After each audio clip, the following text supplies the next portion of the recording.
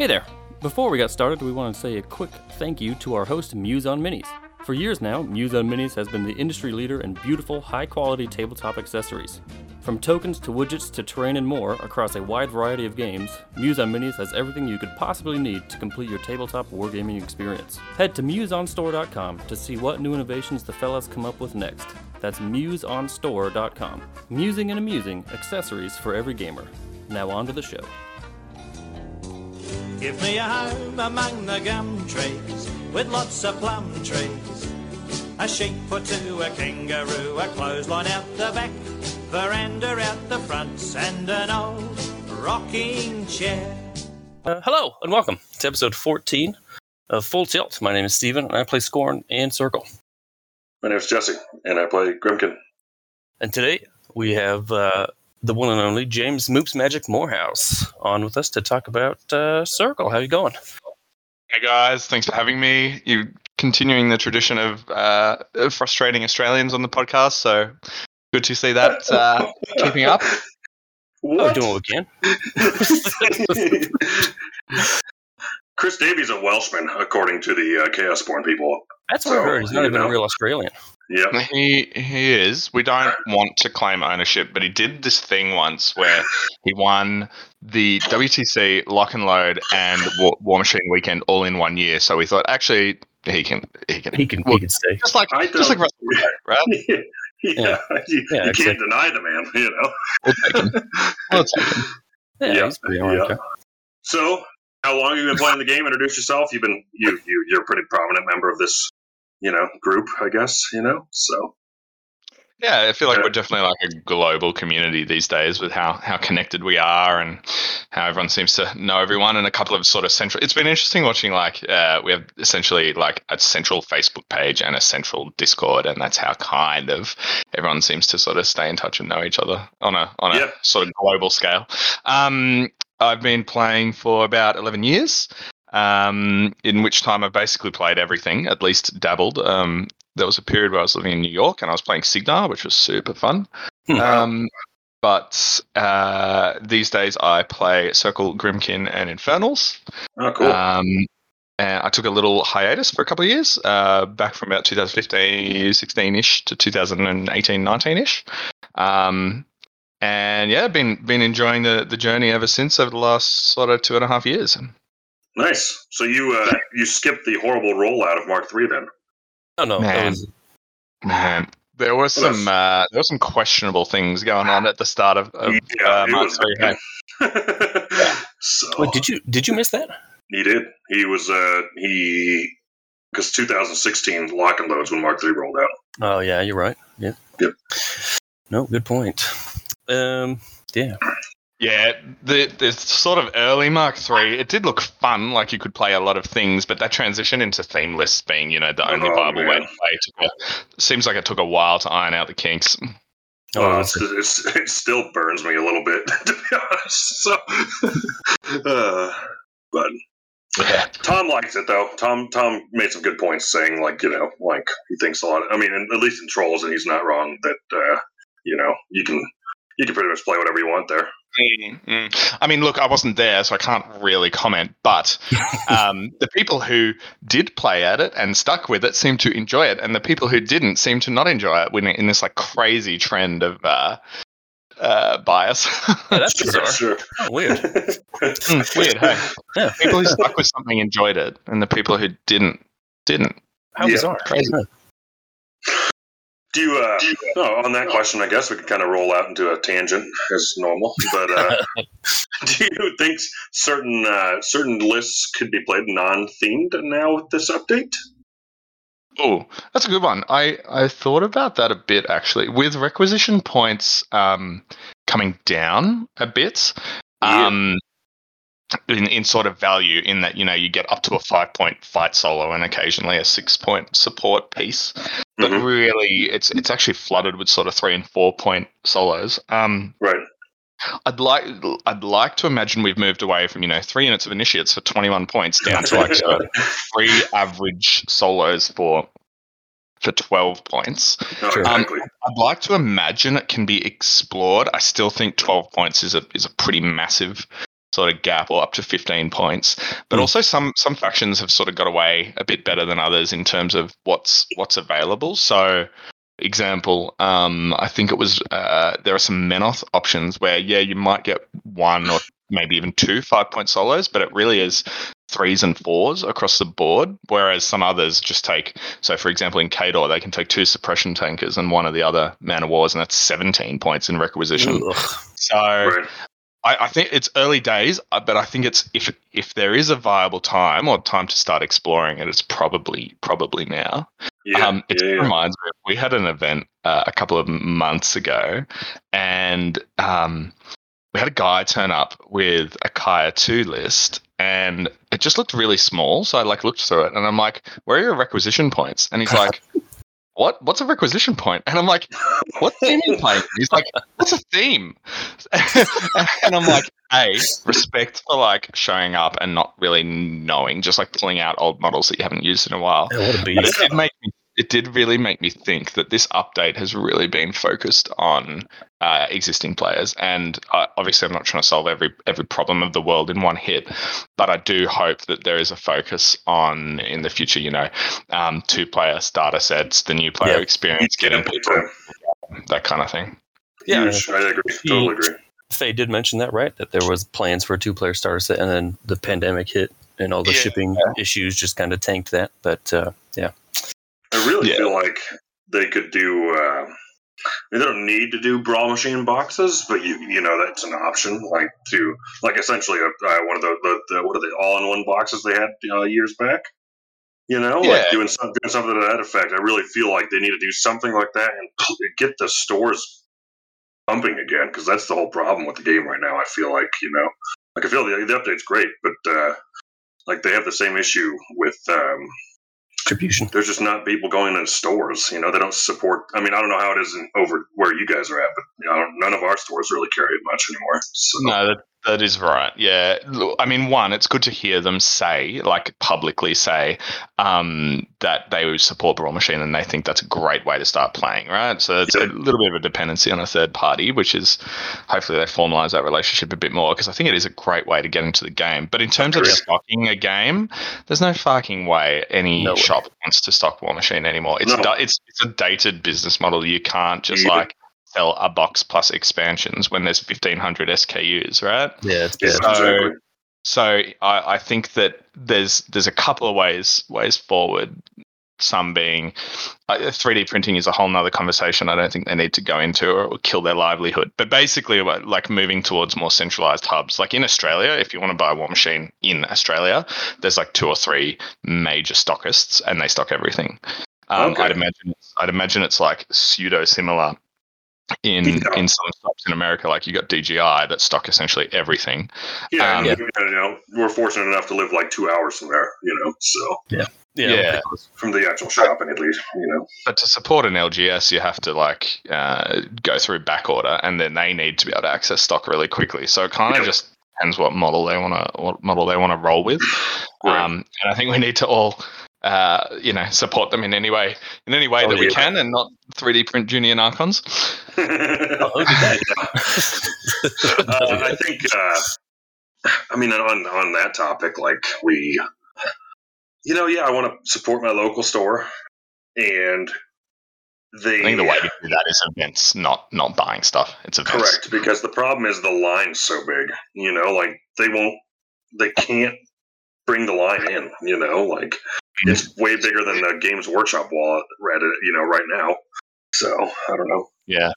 But anyway, that was a massive tangent. Let's get the ghost of Chris Davies out of here. But you live in Canberra, right? Or you used to? Done your research. Well done. Well, no, anyway, I assumed because you lived there 5 years ago, but maybe that's a bad assumption. Anyway, how is the game doing there? Do you have a decent group of locals compared to a couple of years ago, or I don't know. Yeah, so I started sort of running events and stuff again 2 years ago, and we had a pretty decent little community, but it was really just people organizing one-on-one to play. So I started to run some tournament series, and tournaments is probably not the right word for it, but just event, like organized play. Because I think some people get scared by tournaments. We have like a whole variety of players, from multiple players who've represented Australia through to people who really probably haven't played outside their immediate community. And so we started running some events. Then we had the bushfires of 2020, where there was so much smoke, like in my city, that we couldn't. You basically couldn't even go outside the house. Jesus. And then we ran an event, and then COVID happened. So we locked down for about 3 or 4 months pretty early on, and then we got back to normal for about the last year, up until about a month ago, where we were just having really great events. The Sydney guys, so Tom Oliver and co that you've spoken to, would come down. Guys from other regional areas, so like central New South Wales, like Wagga, would travel. And we had a 24. The peak was probably like a 24 player teams tournament, which was really fun. And then we had a couple of events scheduled where we had 60 or 70 players, and then Delta hit, and so we've canned that and moved it to next year. So hopefully, look, Australia's looking pretty good. My city's hitting 90% double vax today. Nice. So we're really hoping to be back on track by basically January and back to normal. Hey, well, we're pushing 45% here, so doing all right. Okay. All right. Things are horrible. Australia, I think I said this somewhere else, but Australia's like that guy who rocks up to the party and everyone's like pretty drunk, but he hasn't drunk anything. So to compensate, he brings like a bottle of Moderna and sculls it. And he's like, and everyone else is like revving him up to go, but everyone else is getting like more sober, and Australia's just getting really drunk. So in a good way. Yep. Yeah. Sounds like a good you're right. Yeah. Do you ever play? Did you play much War Table? You play online games, or mostly? Yeah, nowadays, I guess, right? A lot. It's interesting. Some people seem to be very attached to the physical experience of playing. I just enjoy the game for the sort of puzzle that it is. So I played a fair bit of War Table, a lot of War Table actually. Yeah. Nice. I played a lot of Vassal back in the day too. Oh, we did too. Yeah, we did too. Oh man, Ben Leeper is the guy who showed me how to play on Vassal. That guy's nuts. But yeah, Benny, absolutely. Love that guy. I want him to play this game again, but anyway. So they live on the other side of Australia, right? And 40K is really pumping over there, and it's not so much that they don't want to play; it's more that like you kind of have to start from scratch again. Oh yeah. And it's just tough. Like, why they can join an existing massive community, or they can build it up from the ground up again. Yeah, they're not really keen. It's tough. Yeah. What is this? Him and Aaron Thompson, right? The two of them together, easy. They're the two big ones, and then there's a couple of other guys. But I mean, as well, over the last 6 to 8 to 10 years, a lot of those people have like a couple of guys jump to mind. One guy, Earl, he's had a kid. A bunch of them had kids. A bunch of them, like, their life has substantially changed, and their focus and priorities have changed. So you'd have to bring in the new generation, I think. Yeah, that's the way it goes. Anyway, so let's get on to the update, shall we? What do you how do you feel about the update in general? Good question. I think it's a step forward. Initially, when I saw a lot of the spoilers coming out, I was super, super, super excited. 9.5 out of 10. Yep, this is the right way to go. On the full spoil, I'd probably take that back a bit. I'd probably wind it back to about a 6 out of 10. I think it's still definitely a step forward. And I think it's, if they're really clear about what's happening next, that there are constant things that we want to keep on a bit of a watch list and check and update, then I'll upgrade that to probably like an 8 out of 10. Okay. But my main issue is the inconsistency with which things were done. And just some things that maybe, and again, this is like an update of 750 SKUs or something. Yeah. That just the things that maybe show out of being a little bit out of touch with where the game sits. So like one that jumps out to me with Fire of Salvation going down to 13 points. That Jack is already the best Jack in the game. Why did it get a point discount? Right? I don't know. Signa overall, I think I'm excited for them to play. I think they are the embodiment of this game, that faction. They just represent so many amazing things about the game. I think that whilst yes, they got buffed, not the right direction. I think there are a lot of missed opportunities, and I hope that as long as we see more updates of this kind in the future, I'm extremely positive. But if it was a one and done thing, I'd be a little bit on the fence. I don't know if she. Go ahead. Oh, I don't know if she came out and said it outwardly, or if I was having a fever dream, but I thought she said that they were going to do this with more regularity, and I think this was just like so long overdue that it was so huge they just had to do all these sweeping changes. And to me, it feels like with the new dev team, they did this to kind of start over a little bit, to have a little bit of a clean slate, so then they can take the game in the direction that they want to. But absolutely, and I think you're right on both points, and I think it's going to be a great way forward. And if that's the case, fantastic. Cool. But like just looking at some things, I don't expect them to hit 100% of the game in one go, but just as a really quick example, Fire of Salvation going down a point is like, what the fuck? But then something like Nightmare not getting any points. Was that, did they just miss it or something? Probably. Secondly, I imagine so. Like, you know. Yeah. Secondly, there are a couple of things that just they could have easily been addressed as a part of quality of life, and keeping some things really fresh and interesting. Example, the Circle casters. I think that there was a lot missed, or a lot of potential for opportunity missed. And then also things like giving the Kayas jump start for Kaya 1 and flashing blade for Kaya 3. That's quite not what I think they needed, and that was more, they were victims of soothing song on other casters rather than them actually needing it. So what I would have liked to see is a real look at, because their casters define so much of the faction, just really tweaking some of those things that make casters, interesting and playable and viable, as well as some of the bottom end as well. Again, I keep talking from a Circle perspective, but things like Skinwalkers, I think about Skinwalkers as a bit of an anvil unit, whereas the rest of the wolves, or the single wound infantry, are kind of like the hammer. And they've addressed a little bit of the hammer stuff, but Skinwalkers, when you compare them to Wardens from Ret, it's just night and day. So, even a theme, an ability for them like Battle Driven, which gives them a real anvil of, hey, if you hit us, we're going to come back and hit you harder, but we're not going to go at, speed 1,000,000, strength 1,000,000. That would have been really suitable for them. Instead, it was just point discount. So, the moral of this story is I think there were just some things that were lazy, and I hope that they continue to clean up, because it's a great direction to head in overall. I feel like I agree with you for the most part. I think, maybe I was under the wrong impression, but I was under the impression that it was and there were, things that were verbally addressed, words changed, not verbally, but most, I don't know, maybe 80% of the update was just points. I was expecting more things for certain factions. Crix, in my opinion, didn't get crazy much, but I don't want to say that too much because I already harped on them. So and look, I think that's a suitable methodology, right? I remember Faye said, I took things that I thought were baseline in each faction, so the Ironclad in Signar, or whatever the examples are, I can't remember, and then said, okay, if that's the standard and that compares to the Destroyer and that compares to the Reckoner or whatever across factions, and then go up and down relative to there, right? I think that's a great principle to start attacking the game from. But then again, I see it inconsistently. Why is a Stormclad still 5 trillion points? Right. Why?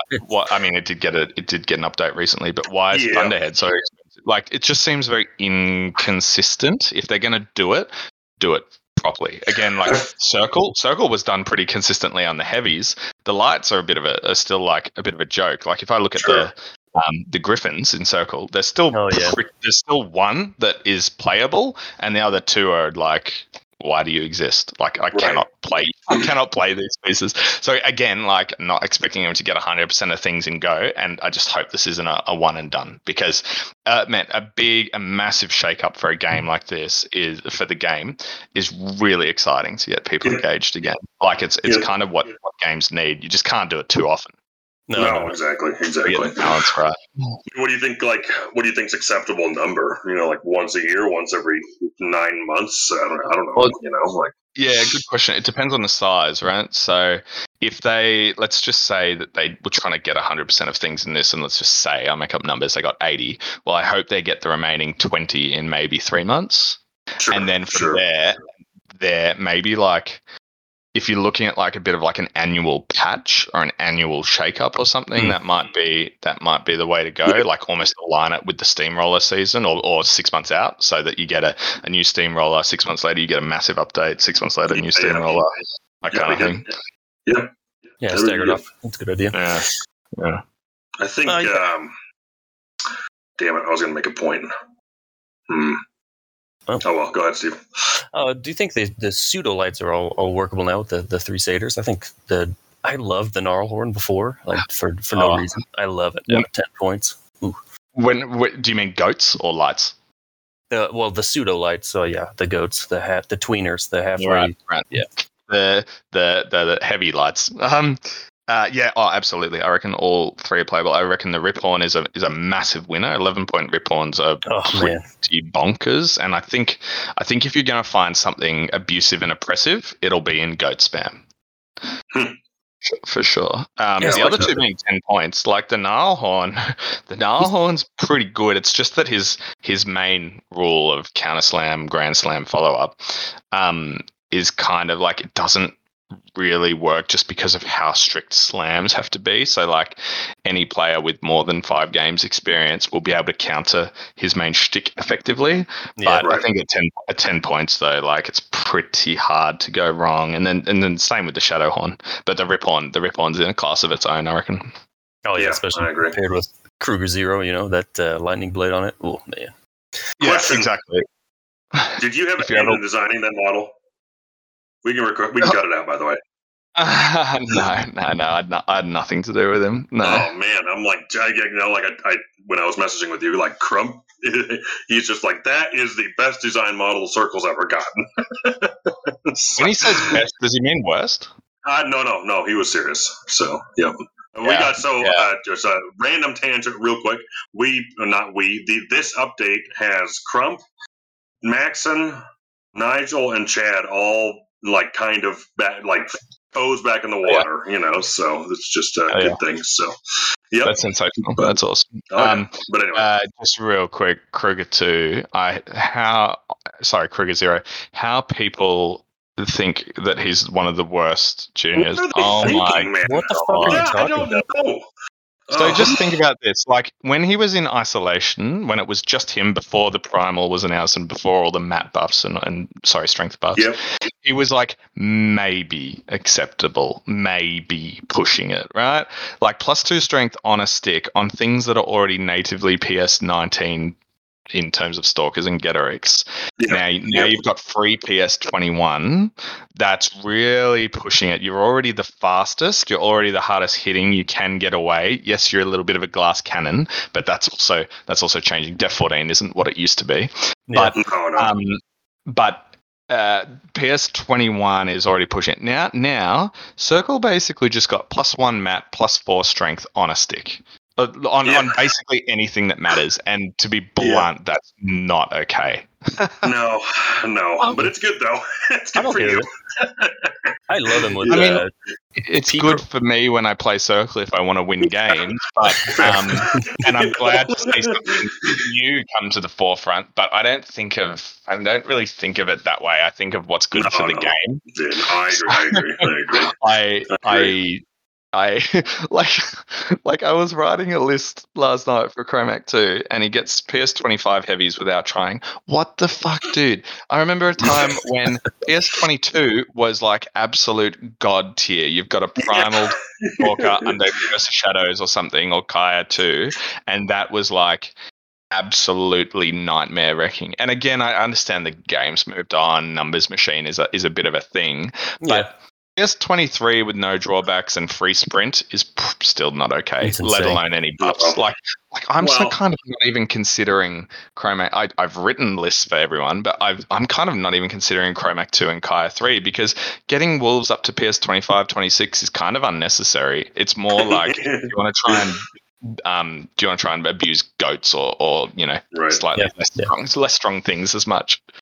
Yeah, I think for sure. he's the coolest for P Chromac, actually. That's my favorite caster in Circle, so I play the most. Absolutely, me too. Yeah. But get that bestial spell up there a little farther, a little safer, especially with comboed with the well. That's what I'm most looking forward to. Kruger Zero is his best friend.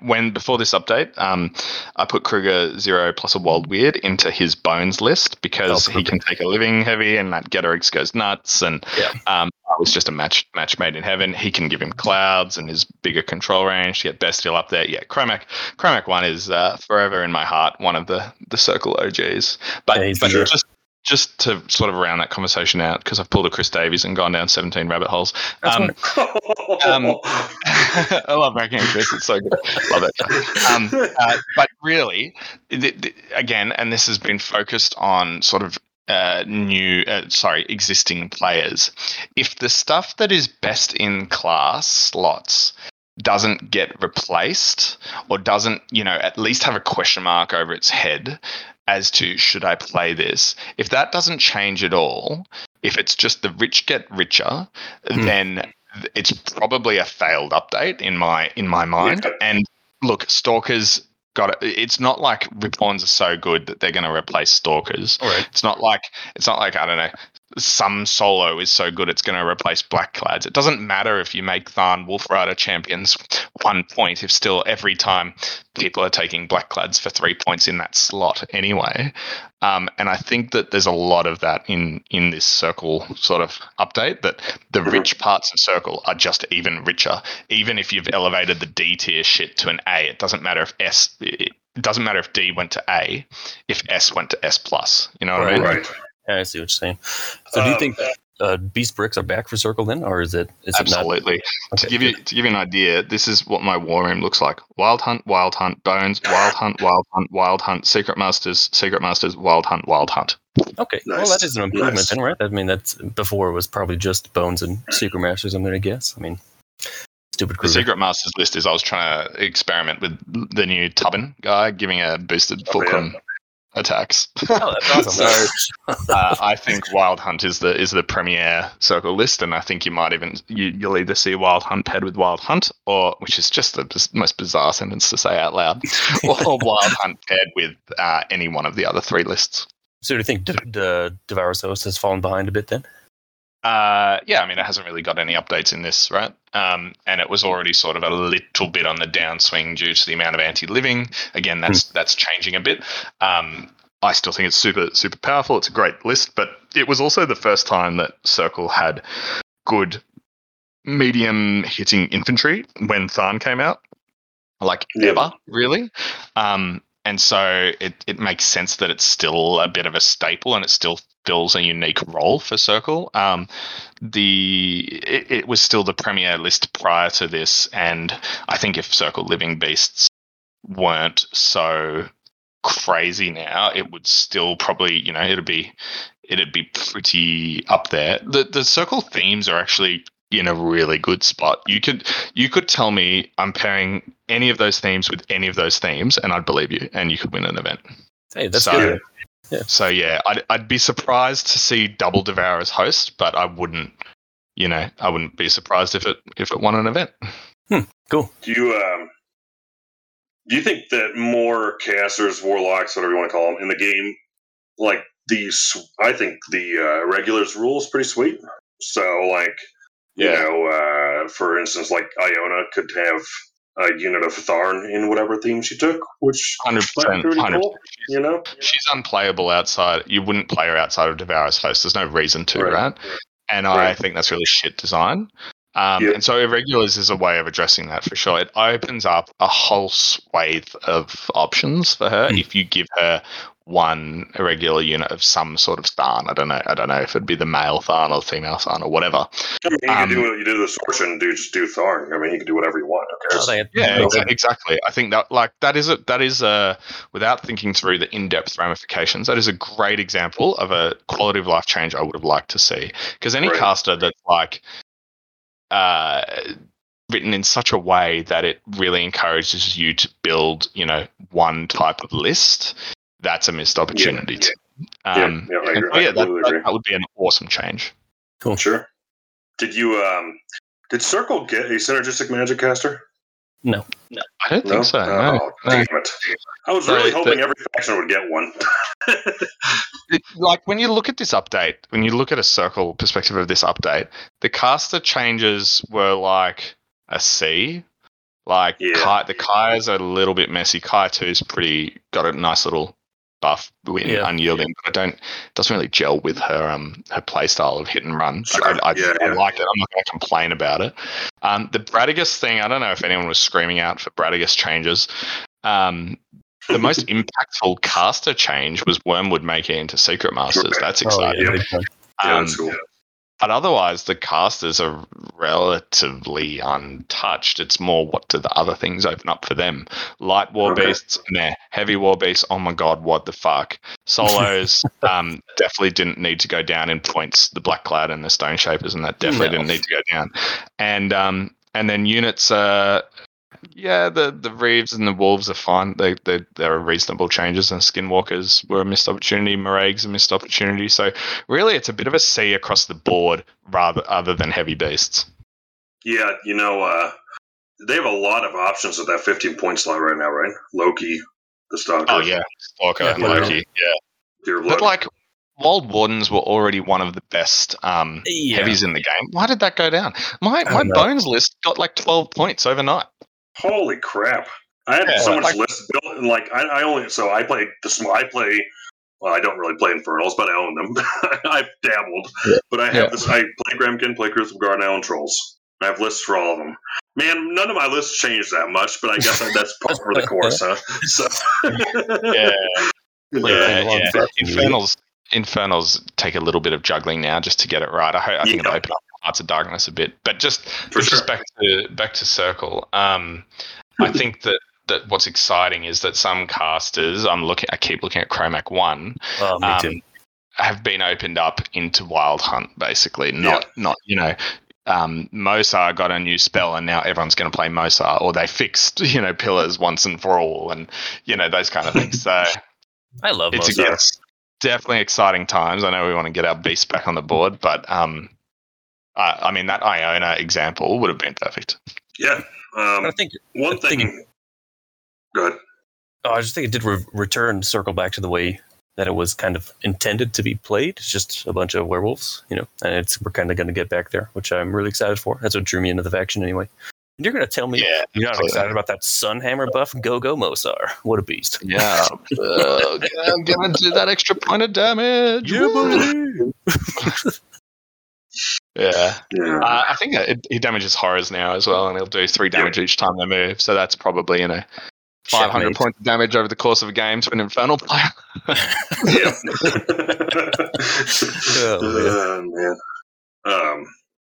I think the other thing as well is just I like to see sort of options and game development go wide rather than deep. So what I mean by that is if you were to play a Morvana, you can't really play Morvana 1, right?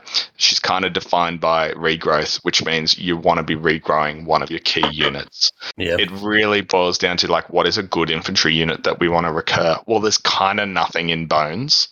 I don't really fancy myself regrowing druids in Secret Masters. Nope. And maybe there was a case one day, I tried to do regrowing Skinwalkers, which kind of works a little bit because they hyper regenerate when they come back and all these things. Sure. But at the end of the day, you're kind of forced to play Devourer's Host. Yeah. Right. And that's not sort of in my mind. When I say you want to go wide with a caster, if they can really only play in one faction, Iona's the major culprit, then that's kind of boring. Yep, for I sure. got her. She besides Cormac, she's my favorite caster. And I played her double blood pack, the medium-based bow guys. Man, those guys are nuts with mortality. But then I also thought mortality is just such a good instigator that I just put her in Secret Masters with some Croak Raiders and the new Pharaoh Brigands. And you can geomance that shit all over the place. It's insane. I think she has a place there, but like you said, there's no. Oh yeah, she definitely does. So there's a list I wrote in there, which is like 2 or 3 wardens. The what's the minion gator battle engine called? The Vault. Circle Vault. Yeah, because it gives telemetry. It has telemetry on it. It picks up souls when things die. And then you take a unit of druids and a unit of the gatormen and the swamp shamblers. Yeah. And so you regrow. A druid dies. He gets the corpse. The Sacrovault gets the soul. Nice. and then you bring back the druid. So you've made 3 out of 1, and then awesome. You've got telemetry and hermit in the list as well. So that plus mortality, you can get like +4 against things. There's stuff to explore there, right? And I think it's cute, but at the end of the day, I don't want to be regrowing druids. No, I think that's what I was going to get at earlier. Do you think they could have just swapped their card with the Mark II card? And it would have been fun. I agree. 100%. Give them the push-pull back, and then you start seeing them. That brings up another good point. To use a Magic analogy from my friend Nathan Frawley. So they've really got rid of control out of the game over the last couple of years. Kruger 2 is like one of the last few sort of control casters left. When we saw things like Haley 2 and Ran on the decline. I don't know why we are allergic to having sort of control, finesse, beautiful War Machine removed from the game, replaced by Numbers Machine. That it would have been a golden opportunity to give back something like Druids Push-Pull, that kind of thing, and instead we just gave Beast +1/+4. So right. Yeah, I agree. I think that's one thing Steve and I were hoping for, is that the Druids at least get their I don't really care. Like the null magic bit would have been fine, but I want it. I mean, I think it would have been completely fine, to be honest. I would have been even okay with no null magic, but now they're just a very confused unit. They're just cheap druids with an expensive UA. Yeah. I'm at a loss as to why I'd use them. The Mist Riders are a bit more. I was going to say the Mist Riders look pretty sweet, though. I mean, I don't know. Yeah, Morvana 2, double Storm Raptor, double Mist Riders. You heard it here first. Let's do it. What do you think about the Woldrath? It's 31 points now, which was not in the document. Yeah, I was actually trying to write a list for it this morning because I think, again, my boy Chromac 1 could probably do a good job of it. He can make it armor 22. It's a decent warpath trigger.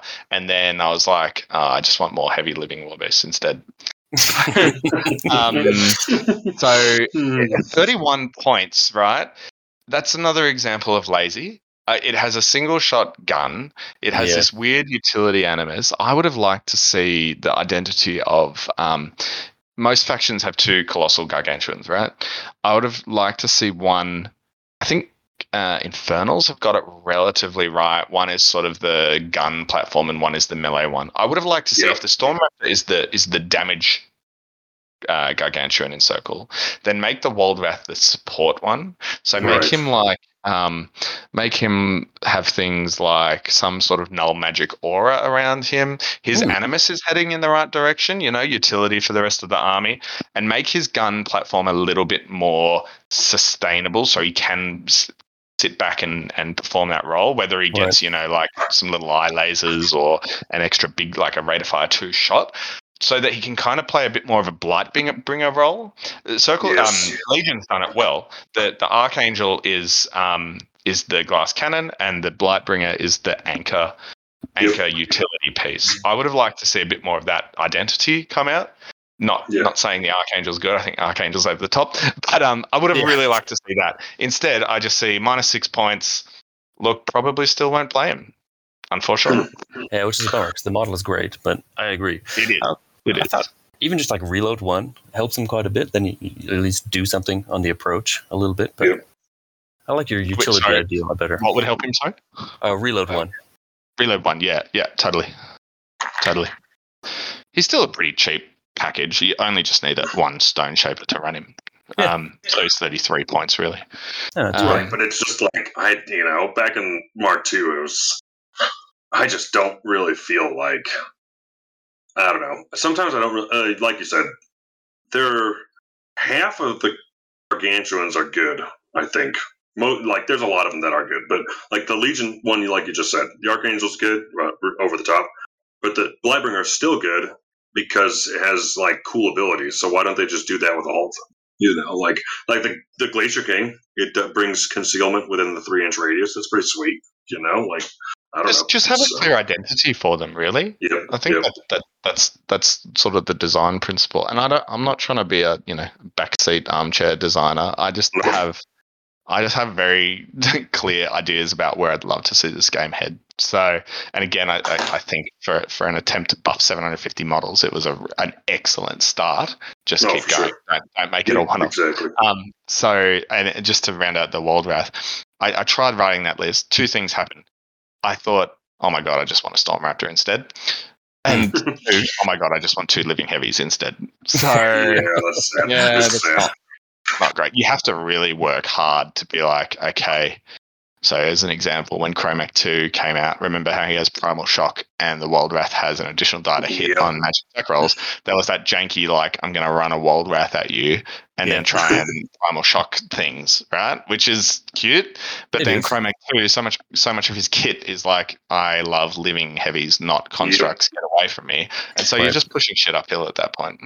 Right, and he's I mean, for the same cost, you get Gedrix and a Feral now, so pretty rough. Exactly. I wish Chromac 2 had gotten Primal Howl back. I just like that spell. It fits him so well. He's supposed to be up in there. You got to be scared of the big guy, but anyway. Exactly. Yeah, and another one, Night Howls on the Skinwalkers. I would have loved to see that addressed in some way. It's like a mini feat with a 3-inch range of like doing nothing. Maybe it's a bigger range. Maybe it's an ongoing buff. Maybe it's like something. But give them their howling back. Give them their identity back as like baby wardwolves of some sort of anvil-y. Yeah. Anyway. Yeah. No. I hear you. Anyway, so we've hit most of these, I think. But what are you most excited about trying in Circle? Wild Hunt. So I am. So in terms of like the change before, so I was really before this update, I was playing a lot of Kruger 2 because he's besting the faction. Chromac 1 because I love him and he's my pet boy.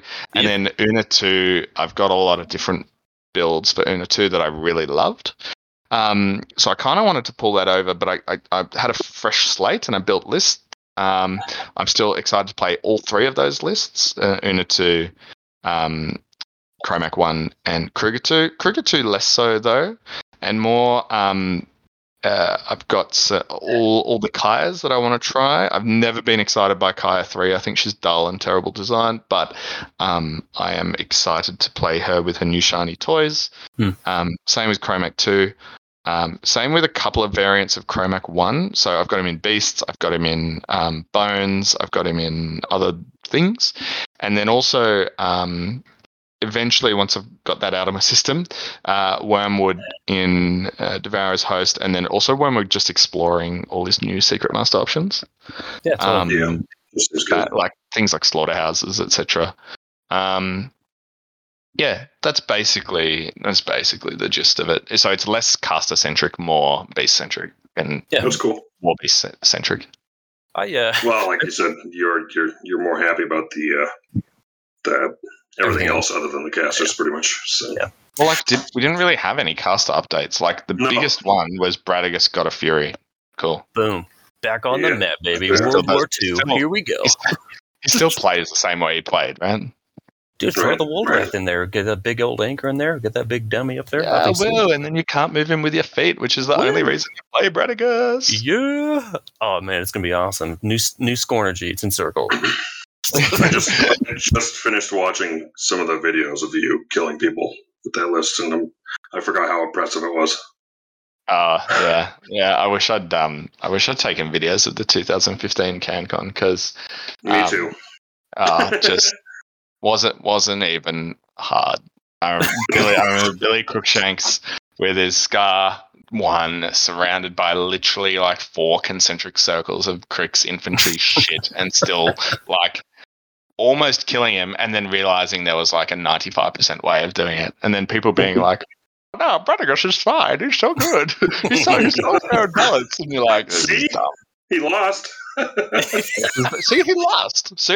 It's like, oh my God, give me like 5 minutes more practice and I'd never lose a game with him ever again. Oh man, yeah, that was bad. Yeah, it was a nightmare time. But like, I hate that in this sort of discourse of, you know, how we talk about the game. Oh, this guy went 4-0 at a tournament. He must know what he's doing. No, dude, he just fucking rolled a boosted 9 instead of a boosted 8 that one time. And now he's not written off as a 3-1 or a 2-2 or a 0-4 player or whatever. Like, like we actually need to move away from that kind of discussion of 4-0 is good, X and 0 is good, so let's talk about those. No, let's just talk more holistically about the game because, like, so going back to that Bradigus example, people being like, yeah, but he didn't win.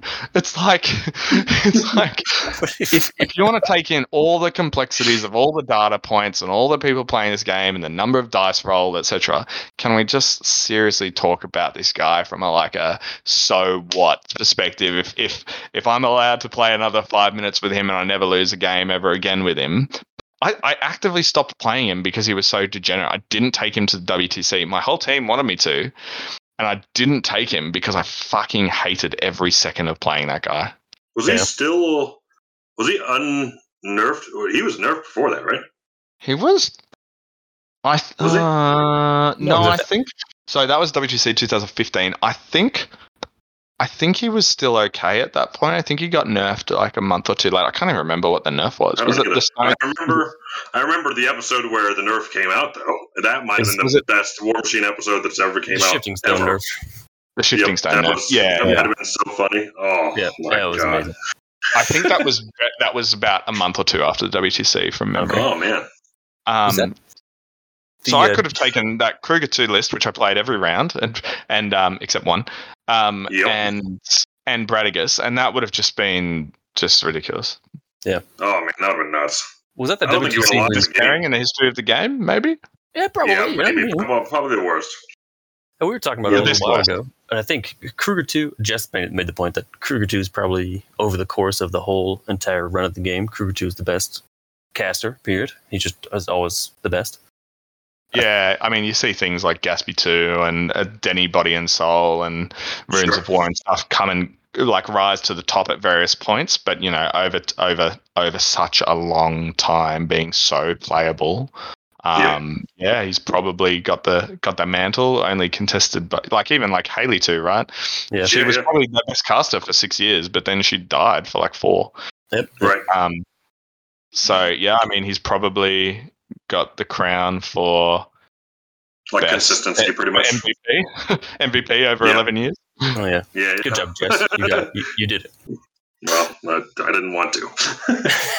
I was going to ask, was that the WTC where you did the Death Knell with Mormont? No, that was the WTC before. So the WTC that we were just talking about, that was Ireland, whereas 2014 was Poland. That's right. Ireland was funny. I played Haley 2 versus Kruger 2 4 times in a row. So I was very practiced into that one. I knew what I was doing. 2014, we were 3-0 going into day 2, and then we lost to Germany? Poland on the morning of Sunday. No, Poland. No, we lost to the Polish team on the Sunday morning, which was, and then we went into Sweden in round 5, and so we were we were trying to win. So I said, Dano, I'm going to do something crazy, and he goes, now's the time, and that was that game. Fuck, that was fun. Just for anyone who doesn't know, which I don't expect a lot of people to know, Mark II, Morvana 2 could bring back solos, so teleported to Gallows Grove up, charged it with Morvana and killed it, teleported it back, feated for 1 point of damage to bring back 1 Gallows Grove in front of my enemy's army, then cast Death Knell through the Arc Node it was something like 6 to 8 Stormblades, the Squire, Rupert Carvolo, Haley herself, one or two other really important solos, and like something that was like even jack marshalling or something. So it was like, if this comes off, I'm going to kill essentially like half his army, because it was a much smaller game there, and it went exactly the way I planned it, and I still only just won that game because because Circle Infantry loses attrition battles when they're unsupported over time. What a move! God, that was fun. It's got to be the most legendary move in all of War Machine, I think. I think it is, actually. Which one? That's it. That's the most legendary move of all time in War Machine. Moops Magic. What a move! That's very kind of you. There were some creative things you could do. You might have been the most, and I don't know this for sure, but you might have, like, you might have created like the most assassinations in the game. I don't know if that's a fair statement to say back then, but you definitely killed a lot of people. So when your only tool is a hammer, aka fucking 500 sets of shifting stones and Morvana and all this like absolute jank ridiculousness, even like double teleporting wolves, and then like hellmouthing things twice. Like hellmouth twice was unheard of. So you could create these little Subway sandwiches where the sandwich closes in from each side. When your only tool is just these absolutely lunatic assassinations, then every assassination looks like a nail, because God, it was fun. Like I actually hamstrung myself because I forgot how to play properly. I didn't know. I was playing a mini game called "Don't Kill My Shifting Stones on turn 1," and I'm just going to do weird shit. Yeah. That's awesome. But thank you. That's a very kind thing to say. It's not kind. It's truth. You killed Purrier twice, and it's like in hindsight, those weren't even the crazy ones. I was reminded the other day. I'll walk you through this one real quick. Of Kaya 2. So Circle had a Legion problem back in Mark 2. We just couldn't fight them properly because their guns and shit way too effective into our very fragile pieces. So I came up with this thing called, I like to call it Avengers Assemble. Oh, yes. What it is Laris runs 14 inches forward. One set of stones teleports another stone from another unit to create a new triangle that Laris is now in. So Laris has run 14 inches. Laris then gets teleported another 8 plus base size, so let's call it 2. So he's now 24 inches up the board. Kaya 2 charges one of those shifting stones forward, and before attacking, casts Spirit Shift to get within 3 inches of Laris plus her base size. So she's now 28 inches up the table, essentially, and you start 30 meters away from your opponent. So then she then speaks. So then when her beasts finish activating, they teleport next to her. So my opponent went first, and he just shuffled up with Lilith 2, preparing to shoot the shit out of me next turn. So I do Avengers Assemble. The whole shenanigans happen, and Kaya pulls in like her 4 beasts around her, and they all like land in from out of the sky, literally surrounding Lilith and engaging Ravagors on weird angles and all this weird, painful shit. And I literally said to Dan, I said, okay, so I want to go to lunch. I'm going to come back in 45 minutes, and if you've solved this Rubik's Cube, you win. Otherwise, I think Lilith dies. And he definitely solved it. He definitely got out of jail alive. It took him about 40 minutes of his 51 minute on his clock, but he did it. And I was like, that was fun. Still can't play this matchup. But like no other faction could do anything like that, right? Get your entire battle group in your opponent's deployment zone turn 1. Yeah. Right. Yeah. So, I played that list when the theme podcast happened in 2017 when the Wild Hunt came out. I was like, I remember Crump talking about this on a Musecast. I was like, I guess I'll give it a shot. And I brought it to a tournament, and I was like, fuck it. No matter who I play round 1, I'm going to do it. I just want to say that I did it. And I played against the guy playing the Dreamer. And I was like, well, this isn't going to go so well.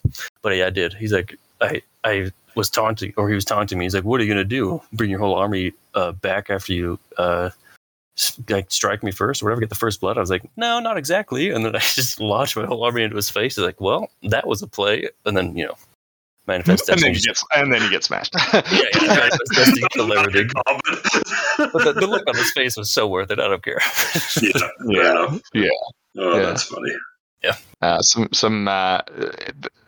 That goes back to the sort of like a lot of that stuff has been removed from the game, and I think the game is in probably the healthiest space it's ever been overall.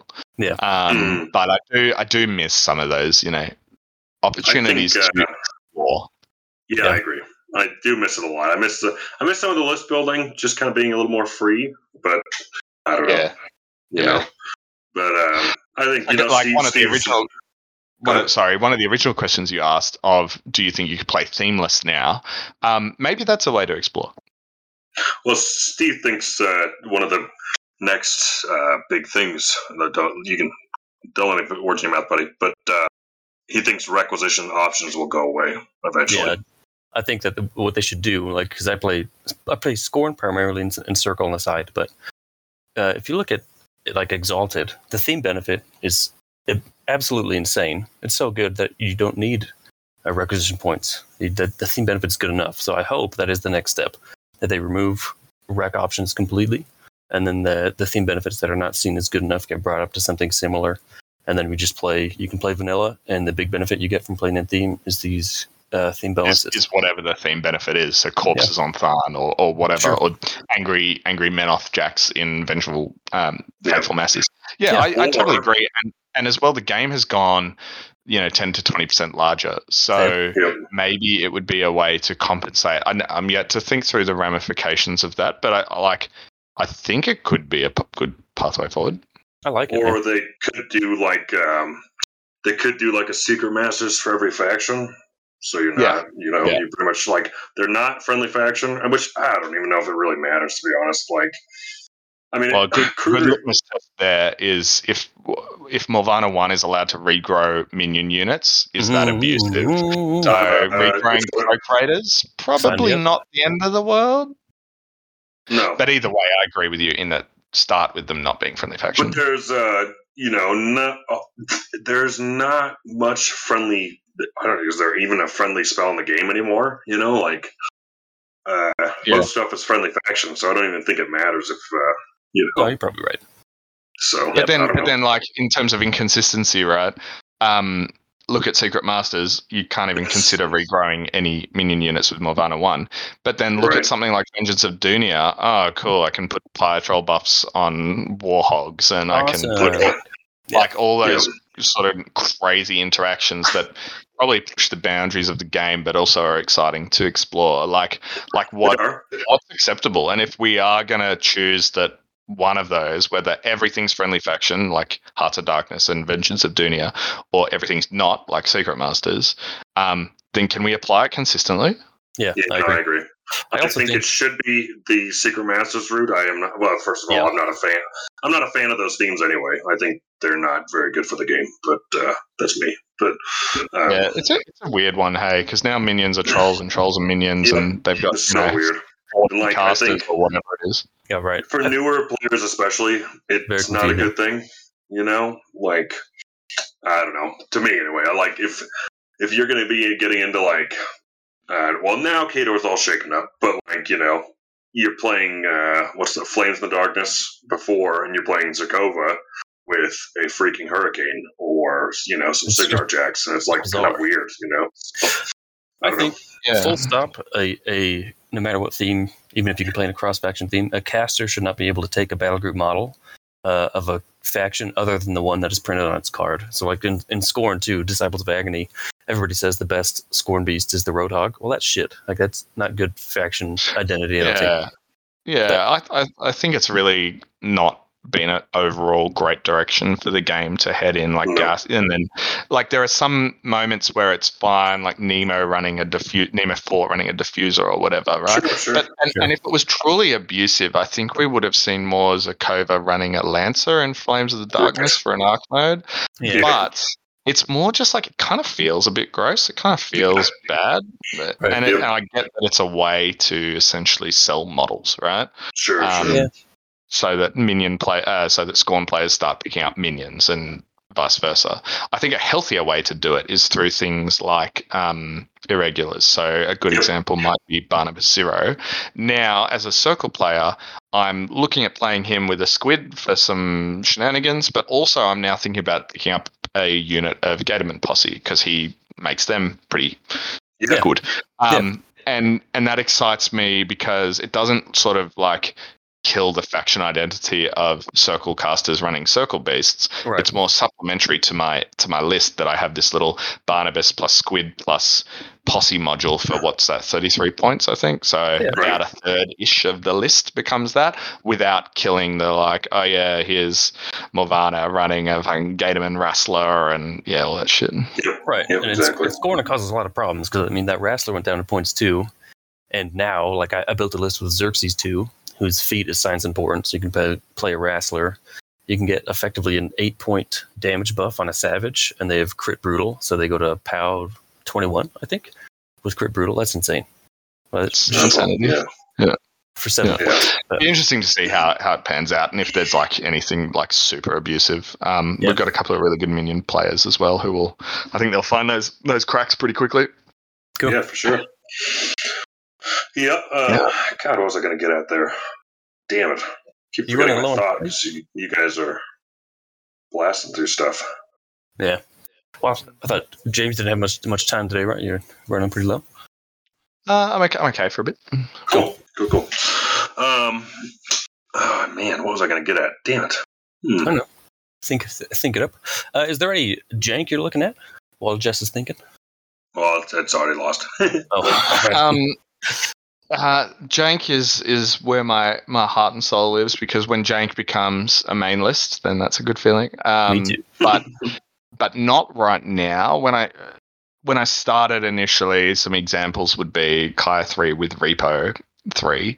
I actually looked at playing her as a bit of more of a gun line, and then when the enemy engages you, you can hit them with synergy. And I wrote this weird list, but it actually relied on Wild Weirds, leveraging Wild Weirds that have pretty good guns. And then I thought, okay, well, when they get close, how can I get my Storm Raptor to be +3/+3 as part of my gun line? And Wild Weirds don't have a melee weapon. So I was like, they can't make synergy. Wrong. They can slam things. So what I started doing was writing this weird list with Arguses to make things def 5 so that my Mat 3 Wild Weirds could slam stuff just to get synergy up. So I started writing all this like weird, like Kaya 3 is a gun line, but then we'll slam you and punch you if you get too close. Yeah, that's hilarious. I didn't follow that through too much. And then same with Wormwood. So creating jank assassinations where you teleport the tree and then fill Cassius up on so many souls that he casts Dark Path so many times so that he and his tree leapfrog a couple of times, and then when he gets near the enemy caster, he casts the Argus Animus to make them def 5 and then kill you from range with guns. That could be kind of cute, but I think we live in a game of less jank and more just value, and so the natural thing that I want to explore next is obviously the living beasts to see how nuts they are. So I don't think I've written anything that would qualify as jank in that space. I haven't even written anything like with super oppressive goats yet. So it will be interesting to see how that pans out. It's more just balanced quality fun lists. You know what works again is the Crump's old P-Balder fertilizer gun shoot a feral guys thing because of shivers. You can do that, shift a P-Balder around. So I might try that again. Shivers? Yeah, because you can, the Wold Warden, he casts his Animus and Balder can't fit in there to Forest Walk, right? But once the Wold Warden casts the Animus, Shivers can cast the Animus, and then it's big enough for Balder to fit in there. So you can zip that. That's cute. Yeah. I like that. and so that has a 16-inch threat, right? Because he's got a 12-inch control area that the well makes it 14 and then so if you get it, he gets to the tip of 14 inches, and then he has reach. That's cute. Probably not as effective in this day and age with the quality of Balder's attacks, but I like it. I like it. You drop the one Wild Argus Animus, you hit him once. That's what? Then they become defense 2. Defense 6 because you're engaging them and you unload on them. True, that's a good point. Because you are paying 2 to teleport, 1 to or 1 or 2 to cast Wild Argus Animus. and then unleash Storm Raptors. Yeah. You know what works better? Yeah. Just Hand of Fate Storm Raptors. Hey, now, imagine the look on your opponent's face when you run a feral guest up, shoot it in the butt with a fertilizer gun, and suddenly Baldur's there. Imagine they'll be like, "Is it 2011? What's happening?" That guy's 14, 16, right? Yeah. He okay. is. No, this will be all right. I like it. I really like Shivers. I really find him amazing with the Storm Raptor. Outside of that, everything is kind of a bit janky, but I really like him with the Storm Raptor. Do you think the Riot Quest solos and essentially the models themselves have been just too much? Initially, yes. Now, with 6-point rec options going out the door, I had Kogan and Scythe in a shitload of lists. Now, I think they are in one each out of 20 odd. So, initially, yes. Now, no. I mean, if you looked at Dolores, she looks nuts. Holy shit. Yeah, she is a unit in herself. I'm glad she is 6 points and you got to pay for it now. I like it. I do like that sort of direction of rec points of on average 4 points with a few exceptions. So definitely some 5s and a lot of 6 in the support category. Just do it consistently. That's all. Yeah, sure. Yeah, totally. Yeah. Would you, it's interesting seeing the 4 new hordes, the 5 new hordes juniors as well. They're all 5. You can take them all as a rec point.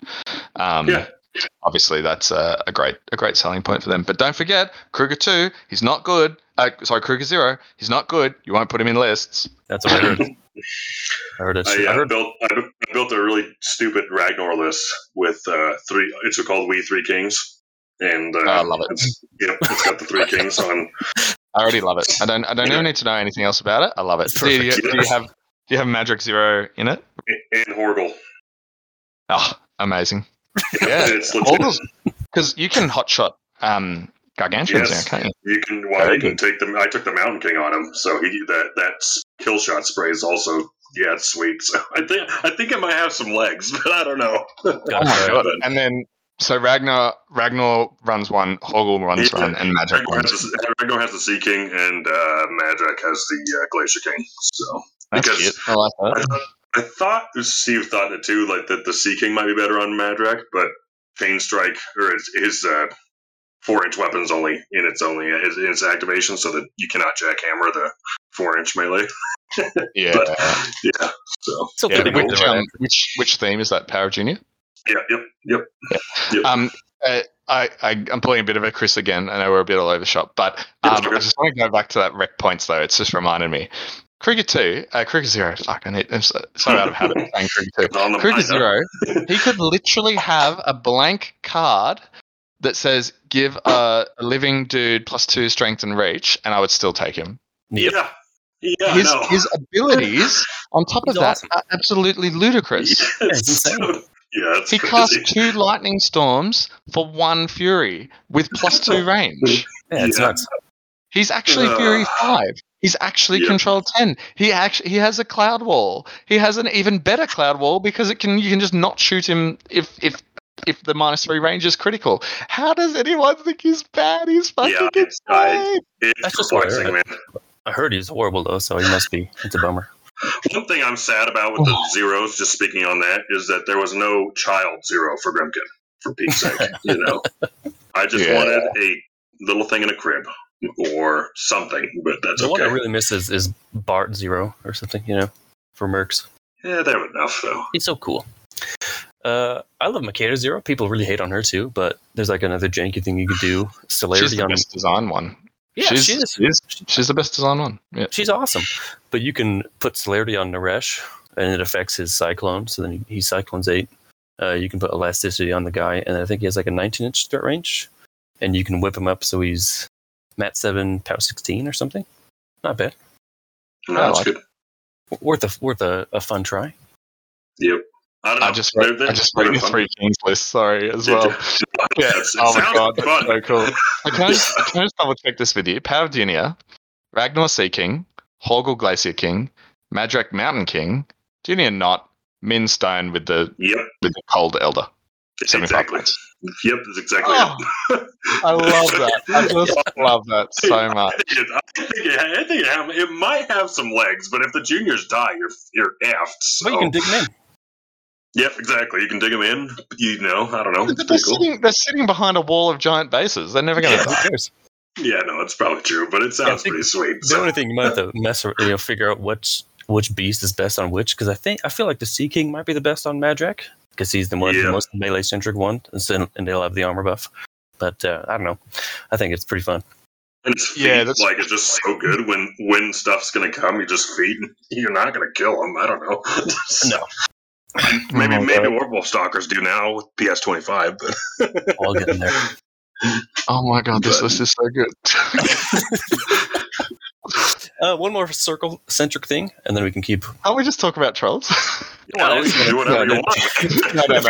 If you want to rank the top 3 casters in the faction, or Tom ranked all the casters, so he put them in different categories, whichever you like. Just in tiers is how the other guys have been doing them. So. Yeah, sure. So because we talked about the circle casters not really changing that much, it's kind of probably very similar to what it was before. It's more affected by have their beasts or not elevated them. So it might be worth.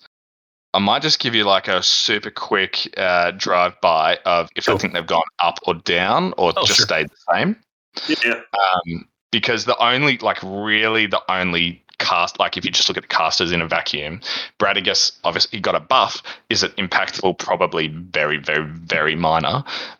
Wormwood going into Secret Masters is excellent. That elevates him a little bit, and he was already very good. And that's about it. Honestly, in terms of casters, like I don't think anything else changes. So what I'll do is I'll just pull up. So I've got the list here of casters.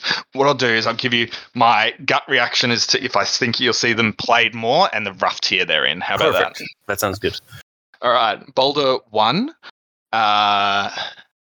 Probably still like a solid. So my tier, by the way, is S through to F. So S being sort of meta warping, A being very good, and F being a fail.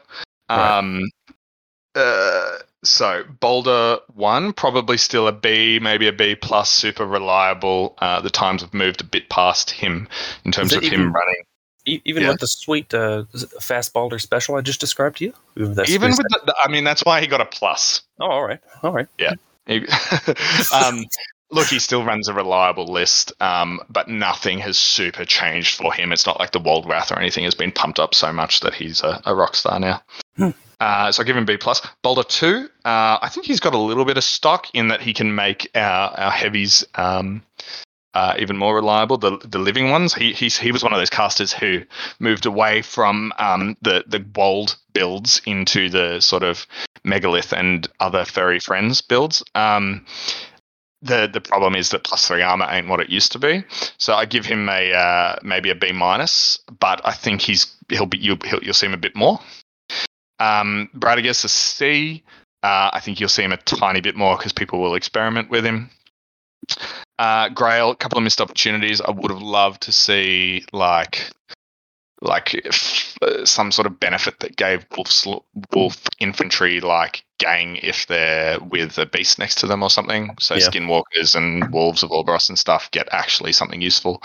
Maraig is another one that fucking kills me. What a missed opportunity again. Yeah.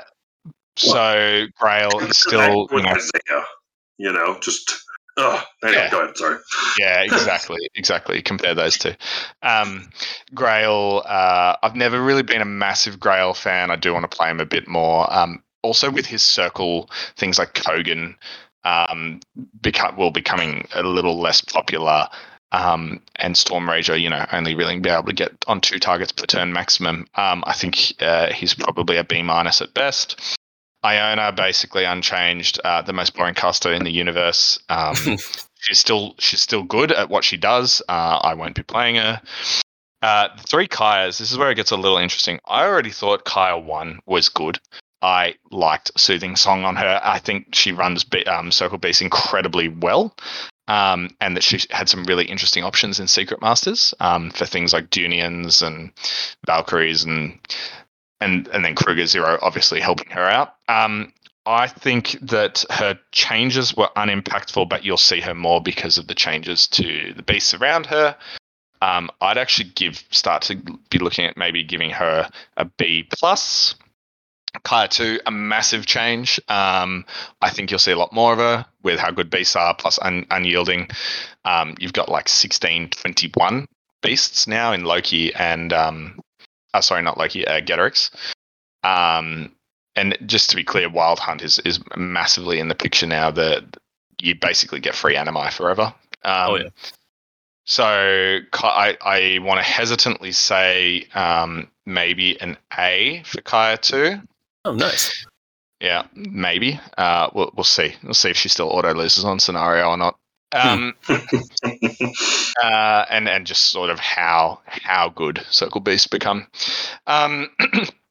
She's also one of those casters that can get the beast threatening 15 plus inches. So really will always be sort of, potential boogeyman. Kaya 3, one of the worst designed casters I've ever seen. You can't convince me that the selling point of Fog of War and the synergy on the same caster. Soothing Song goes a long way to help her order of activation issues.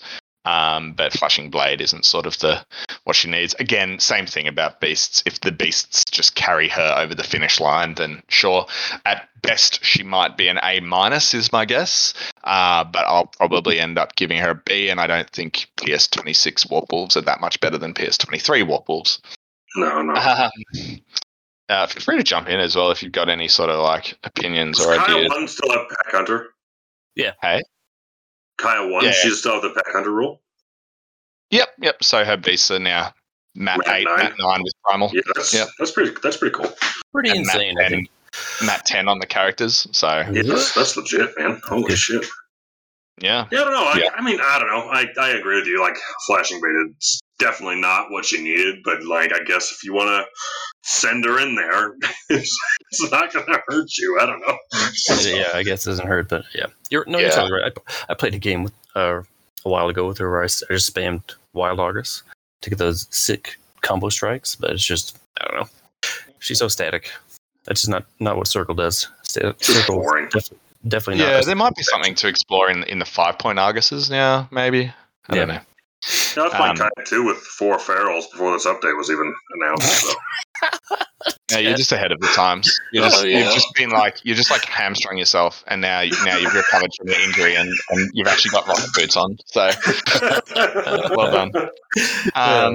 All right, Chromac 1. This is the one I'm excited about. To me, he was a bones only caster prior to the update, and his bones list was really good. Now it got even better because of how many points you save in bones. Megalith is 1 point more than a Walled Guardian. Why would you ever not take him? So his bones list that I was already excited about got a massive upgrade, as well as his Wild Hunt list I think is really good. So Warpath and Wild Aggression can win games on its own when you've already got some of the fastest beasts. And in Wild Hunt now, you're often taking 1 Blackclad plus a well, or 2 Blackclads plus a well, meaning you can have up to 3 Blackclads. And that spell is just that is faction defining for me. Yeah. So his Wild Hunt list, I've actually written a list with four heavies, Kruger Zero and a Wild Weird, and then the Reeve module because they're good with him now. That's cool. To the point where Kruger Zero is just nuts with him. So, I mean, the thing you got to remember as well is quite often how a circle activation is now going to pan out is Kruger Zero or a Gorex or a Feral cast Primal on, or even the caster cast Primal on something for 1 instead of 2. That beast then goes in and does its work. It's Mat 7 and it's berserking, or it's whatever. Let's say it's a stalker, or it's wild aggressioning, or it's whatever it's doing, plus 2 armor. And then it's casting sprint normally for 1, so for 0, after it kills a bunch of stuff, and then runs away either 6 or 9 inches because of Warpath, or it's got an insane threat, or it's killing a bunch of stuff, Warpathing across to another area, killing a bunch more stuff, and then running away for free. So he's going to do a really good job of protecting them through Bestial. He can play a lot more forward now with Kruger putting his clouds out. I'm super, super excited for Chromac. I want to say he might be pushing S. Oh, nice. Because his previous problem was his survivability as well. If you want to get Bestial up there, he's going to die. Well, Kruger's like, have a cloud, mate. Have two. No one can see you, and if they can, you're too far away. So how about you just suck it? I really want to say I think he'll be pushing S. I think he might become a major meta consideration. I just need to see it in the context of the other changes, really. Yeah, sure. Chromac 2, he'll be fun. He runs a good living war group, battle group anyway. He'll turn them up a few notches. So I mean, he'll be good. I don't think he's sort of the golden bullet or anything. I think he might be an A just on the back of how good beasts are. Wow. And I don't think you play him in anything outside of Wild Hunt. No, that makes sense. Cricket 2 is still going to be really good. His list is just going to change direction a fair bit. I think you might see him a bit more in Bones now than Secret Masters because of rec options and just how good Bones is. Yep. I read a list with the Fulcrum in it just because it makes him Magic 8 and then Hermit makes him Magic 10. Makes you Blackclads Magic 8, makes you Stone Shapers Sprays even Magic 7 if you need more infantry removal. I think you might see a bit more list diversity with him, and I think he'll still be an S. His Windstorm nerf hurts a little bit, but I think you'll still see him as the premier circle caster. Okay, I was just going to ask: is he still the top caster in the game, or just? Yeah, I think so. And again, to go back to my original point, I think that's where the update has maybe failed a smidge in that he's still best in class. Yeah, that's true. But if they've reduced the gap between him and the other factions or the other things or whatever, then great, that's a win. Yeah. But if we're still seeing 80% Kruger 2, lazy. Yeah. My initial pairing, for what it's worth, is Chromac 1, Una 2. Nice. Kruger 1, haven't thought about him at all. I think that spell that he has, Gale Winds for +3 def, is going to be really good with the new living meta. Oh, yeah. When def 17 plus Warpwolves is exciting. But other than that, haven't really thought about it. He has his time in the sun in that he's so good at sort of single wound infantry removal. Right. But I'm not sure that's where we're going to land. It kind of depends where the meta lands. If we need more, the Circle has such good anti-infantry anyway in terms of the Storm Raptor, Kruger Zeros, Clouds, and just Stalkers now berserking and killing everything even more, that I don't think he'll ever be like, I wish I could kill, 50 maybe a 50 Temple Flame Guard become a thing or something. Maybe, I don't know. Yeah. And then you lightning tendrils on a Night Witch. Go. That's going to be amazing. Yeah, exactly. Mosar, whatever. Man. I have a soft spot for Mosar, but me too. Like the changes to him really aren't impactful. So sorry, Kruger probably a C just because of his space in the meta. Mosar probably like a C-. Morvana 1. Again, that like no real substantial changes, no real major changes to the way that she plays. And she doesn't make sort of beast sing as much as other casters. There's some jank to be explored, but probably not. Morvana 2, pretty exciting. It's just a shame that her censure spell doesn't really work. I wish she had like Hex Blast or something. Yeah. Not Purification, but I think double Raptors, double Misteratas now that they'll have Prowl and consequently Fog. Good. By the way, anyone who has Fog is just in love with the new Death Wolves who have a free corpse. They also have 2 corpses in Dev Host, if you didn't know. Yes, sir. Pretty sweet. That's awesome. But Morvana 2, look, she's always one of those casters that is on the verge of being like potentially good overnight because of how inherently strong rerolls are. So I think things like rerolls on Storm Raptors are really good, and they now support new Misteratas really well. That's something I'm actually excited to explore. But I don't think she'll ever get up into the echelons of how good she used to be. No, probably not. God, remember how shit the Storm Raptor was when it first came out? Jesus Christ. Yeah, it is funny how things change. So anyway. maybe like an A- just on the back of how good she can be without trying. almost at the end. Really Tanith, awesome.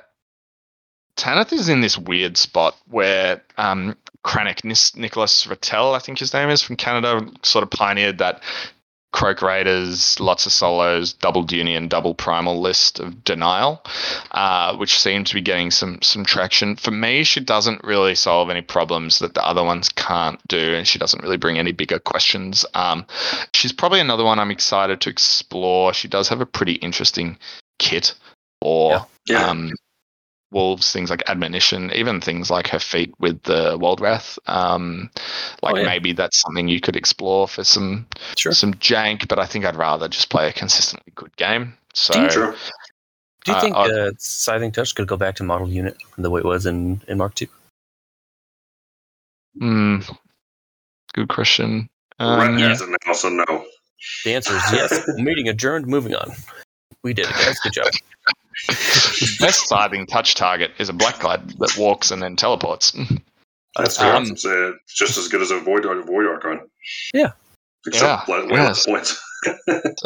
so good. Una 2 is another one of my favorites. I thought she was really good. She can run the Storm Raptors really well, and then she's got a really nice. I love a Storm Raptor. Nice. She runs new Primal Griffins really well as well, and then Kruger Zero, a feral under her with Mirage and Reach and all these things can just go absolutely nuts. So really like that. She's got a soft spot in my heart, so I'll give her an A as well, just because of how good Hand of Fate is. Similar principle to Milvana too. Really like Una. Which is weird because she looks boring on paper. Yeah. I've had massive success with her as well. I played her with Double Storm Raptors at CanCon just before COVID hit, which was our biggest tournament, and I managed to win against your mate Lara Chris in the finals. Oh, nice. And took it out playing Una 5 times and Kruger once. Oh, so awesome. I think she's underrated. Cool. And then finally Wormwood. He gets a new lease on life in Secret Masters. He's exciting to explore. So, and he's a very good caster. He's a really good caster, and he's also one of those casters like Kruger too that doesn't, need special things in his battle group or units or whatever. He's friendly to everyone. Right. Curse of Shadows doesn't need a specific target. Helmet doesn't need requirements. Same with Hellmouth. Same with putting down Forest. Same with his feet. So that's where I'd be. Look, if I wanted to do creative things, do that. Wormwood in Secret Masters, Morvana with those modules we talked about, and Tanith with some Living Beast, maybe the Waldwrath. That's where I'd go for creativity.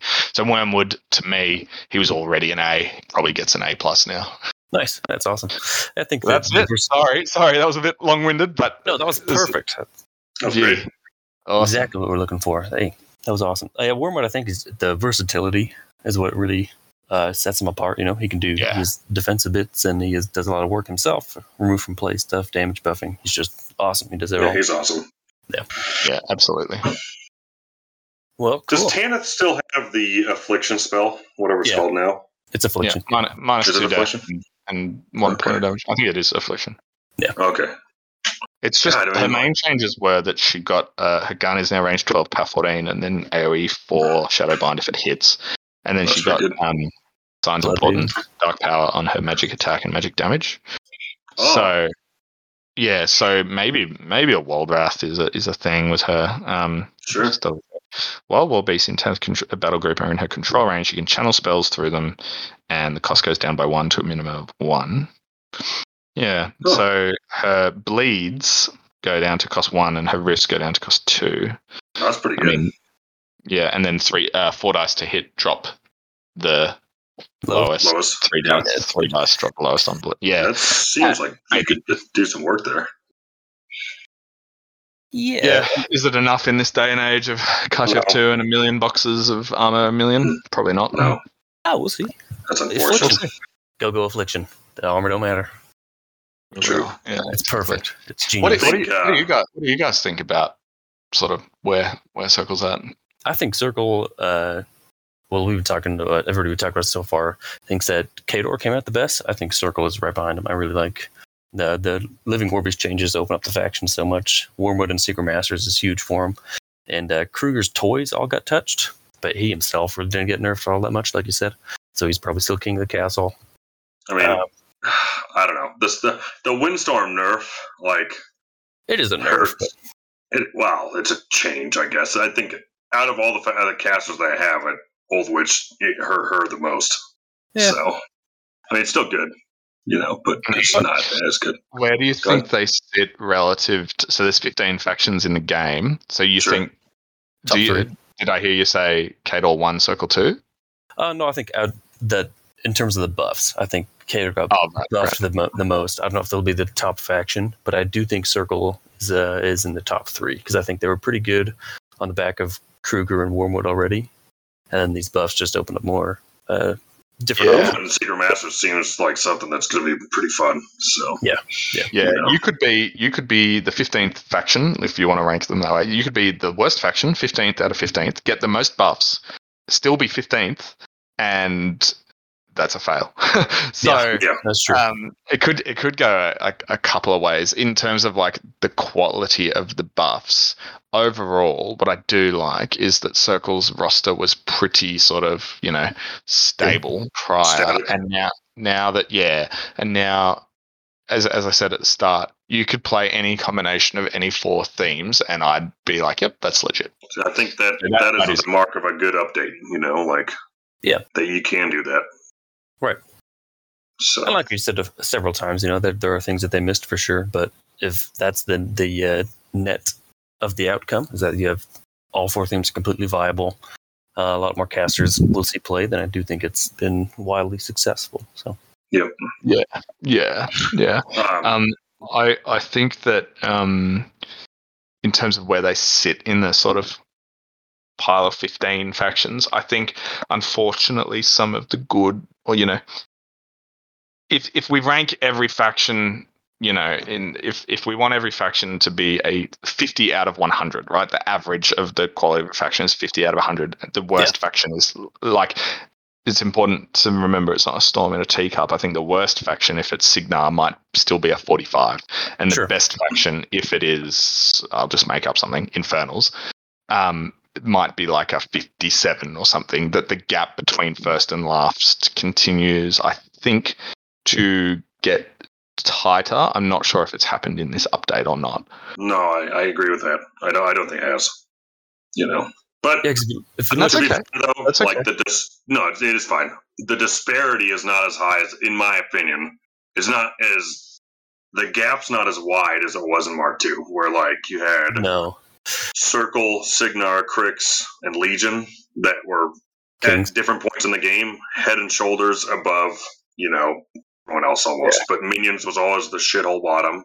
Yep. And, Scorn was right there too. So it's like, and maybe that's just where we are, where we're, we are America, like we live in America and we perceive this meta more than you guys, what you had over there. But that's how I saw it in Mark II anyway. But I don't think the gap is that big anymore. I think you can play whatever you want really and still be successful. So I also think it has to do with a lot more, like Colin Hill can beat anybody because that guy's better than you are, so, but, so.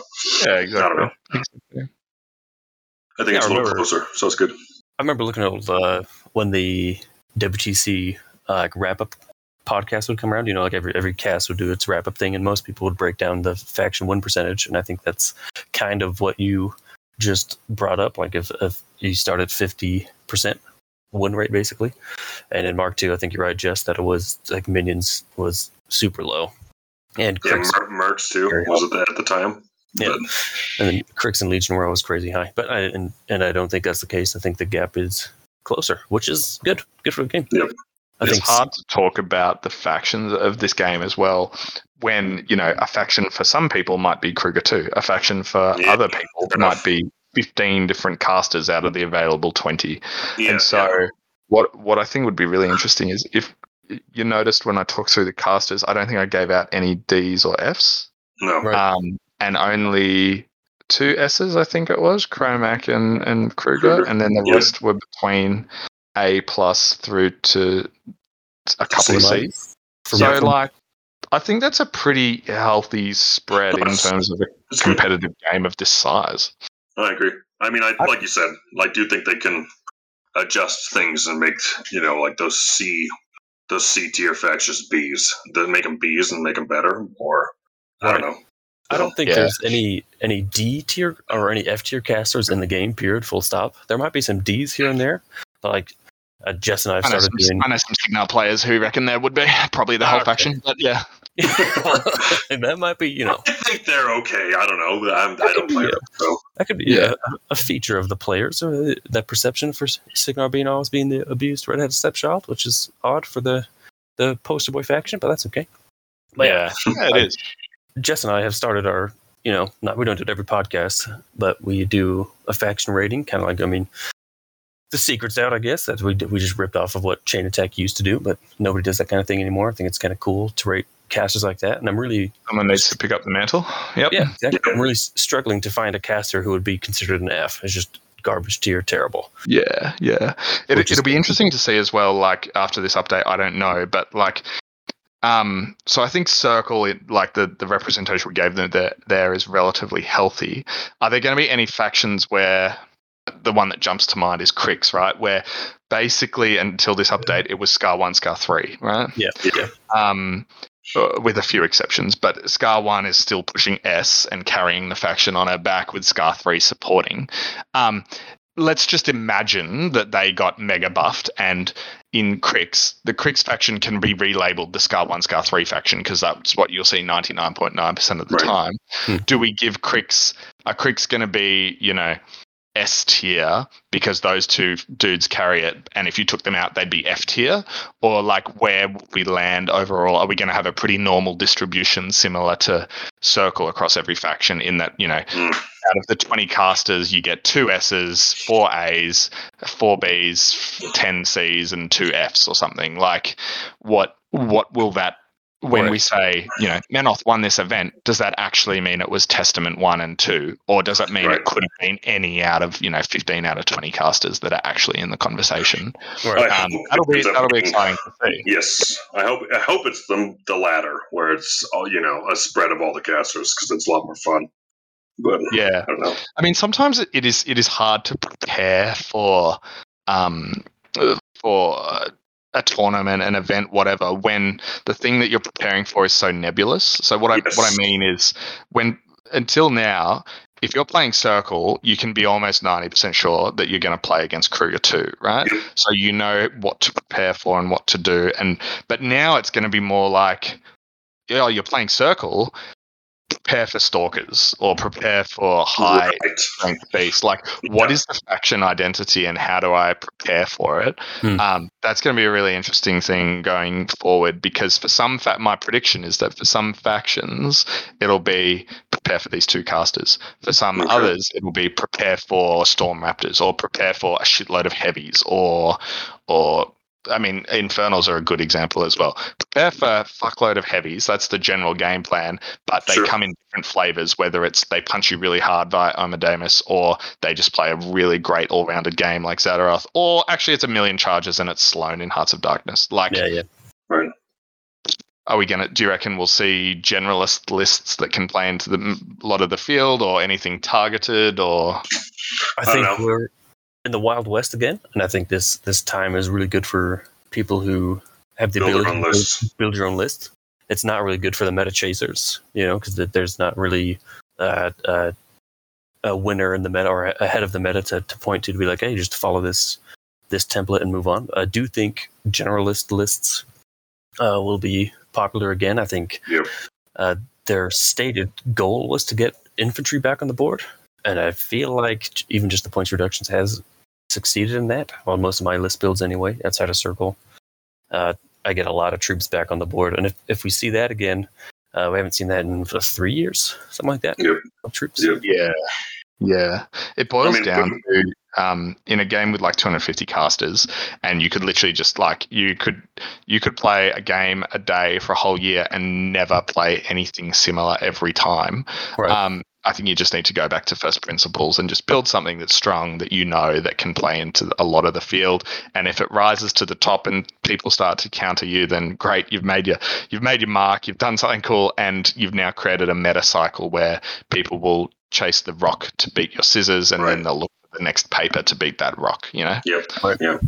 That's how I generally build a list pair, is have a caster that has, like Silvestro, for example, is, pretty much a take-all caster. Lucas can do it too now, but before, he couldn't, but so I build him as the caster. I'm going to play into everything, and then I built Gearhart to play into, when I won that event years ago. I built him I just pretty much took Pat Dunford's list and built it and took it into Legion, and I also played it into Scorn, which failed me horribly, but oh well. Yeah. So, my inside hot take is that we might, if there's one list that comes out of this, very early on, I would not be surprised if Wanderer Dreadrot spam became a thing. Well, I've been doing that for years, so. You're ahead of time again. Just kidding. No, I was taking 2 units with him, but I think, he is my favorite caster, and I am obsessed with that. That's the only reason I bought into Gremkin, is because of him, but he's sweet. So his defilers are his Archons are the nuts too. But his list is definitely the winner of the hipster list so far. If you see all the chatter, in the transition to Mark II to Mark III, the king hipster was Wormwood, and I think the only person who had a real stake to any claim in Wormwood stock was Crump. He played Wormwood. That was his boy for a long time. And then as soon as Wormwood got buffed, all these Circle players kind of oh yeah, I've been playing Wormwood for 5 years. Fuck, no, you haven't. No, you haven't. I'm playing Wormwood in the womb. He's actually my favorite. No, I didn't jump on the bandwagon. No. I do agree with you, though, that list is going to be strong. Yeah, it really is. But I don't know, though. To me, in my opinion, I like to have 1 unit of Nace Slayers for the threat range difference. Because it does have a static threat range with the Dreadrots. What do you think about that?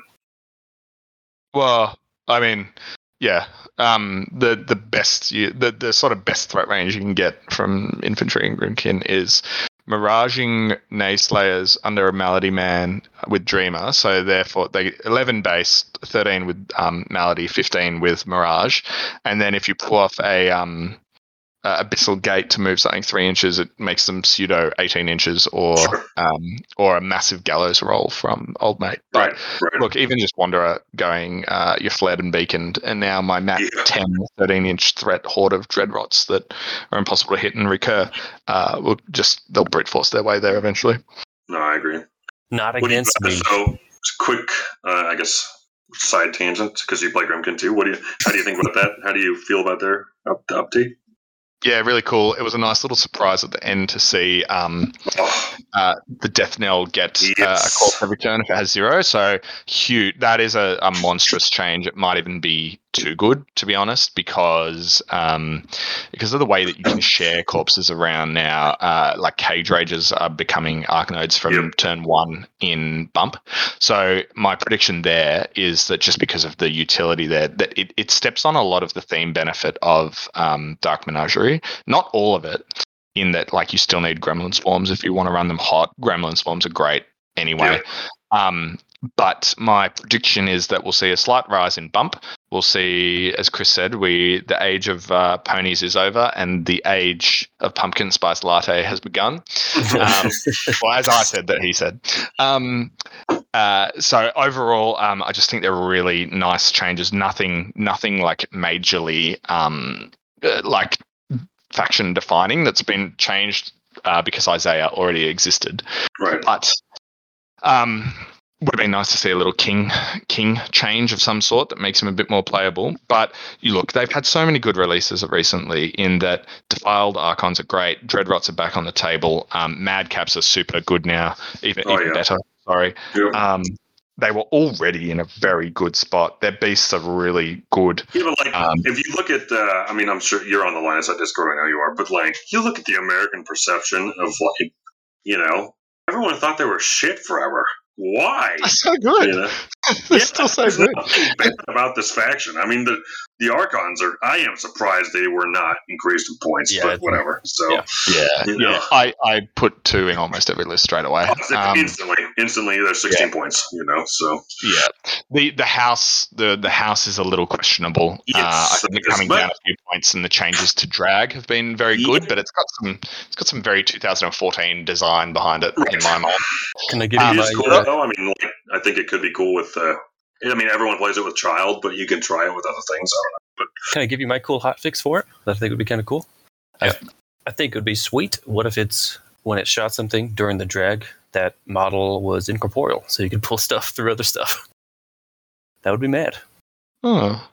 As in, it's not really drag, it's hit and then place in base to base kind of thing. Effectively, yeah. I guess at that point, yeah. I think that kind of approach could have been taken with things like Helios and maybe the house definitely. It's just one of those rules that, good positioning trumps, and I'm okay with good positioning trumping anything really, but not when it's like I had my one shot and now my 32-point activation is over. You just have to pretend that it doesn't have a gun. But anyway, sorry, slightly off topic. I like the idea. I think it runs well with Child, and it brings another dimension of denial to the Grimkin game. And every time you do that, every time you bring a new sort of dimension to what they can do, it actually force multiplies on top of, they already are a limited faction with a smaller identity. One new big release like that opens up so much to what they, what you could be facing when you see Grimkin. So in terms of what that means for them, where they've landed and what it means, I think you see Dreamer Bricks are back, Dreadrots are back, infantry is perfect. All their infantry is perfectly viable now. You probably still won't see Hollow Men, but the rest of them are still perfectly viable. Yep. And I think you'll see this even slightly brickier Child house thing, and then defileds are so good anyway that they just add another 1 or 2 out of 10 to every list that they go into. So look, they were already in a good spot in the first place. I think that they're going to be a strong A+ overall. Yep, I agree. I like the Witchwood change is huge too. I think the Witchwood, yeah, absolutely. I haven't owned that model, so now I need to go and own it. The only one I don't plan on owning is the Frightmare. I just can't bring myself. I fucking hate that model. God, it's such a piece of shit. Worse. Yeah, it's not good. Let me write you a poem about it. How's that? Would that make it any better? Do you guys remember how they spoiled that faction? Oh man, God damn it! In terms of their SKUs as well, I'll just make up numbers again. If they've got, let's say, 50 entries, there are probably 48 that I'd consider putting on the table. Yep. I can tell you exactly how many they have because I counted them one time. So I'm a maniac. Yeah. I just gotta find the fucking thing. Do you think they'll ever come out with another Warlock for Grimkin? I hope so. I definitely hope so. I really do. And it doesn't even have to be a fully fledged Warlock. Like, I would have liked to see a junior. That's what I was like. I was hoping that with this 0 round, that we would get one too. Yeah. But I always think about what's the direction of the game? Are we making it easier for new players if we do that kind of thing? So for veterans, the answer is yeah. I see. But I want their identity. I'd actually prefer to see the game as 30 smaller factions rather than 15 bigger factions. So maybe just to keep them on a slow burn over time, but nothing crazy. What do you? This is a random question. We could turn the recorder off, I guess, if we're going to tangent. But let's do a classic sign-off. You guys want to do an Oz Machine style sign-off? Oh my god! What do we even do? Oh yeah, no, I remember. All right, James, you go last. Okay. Thanks for listening to episode 14 of Full Tilt. Stephen out. Jesse out. Moops out. Nice. Yeah. Sweet. That was great. Yeah. Give me a hand among the gum trees with lots of plum trees. A sheep, a 2, a kangaroo, a clothesline out the back, veranda out the front, and an old rocking chair.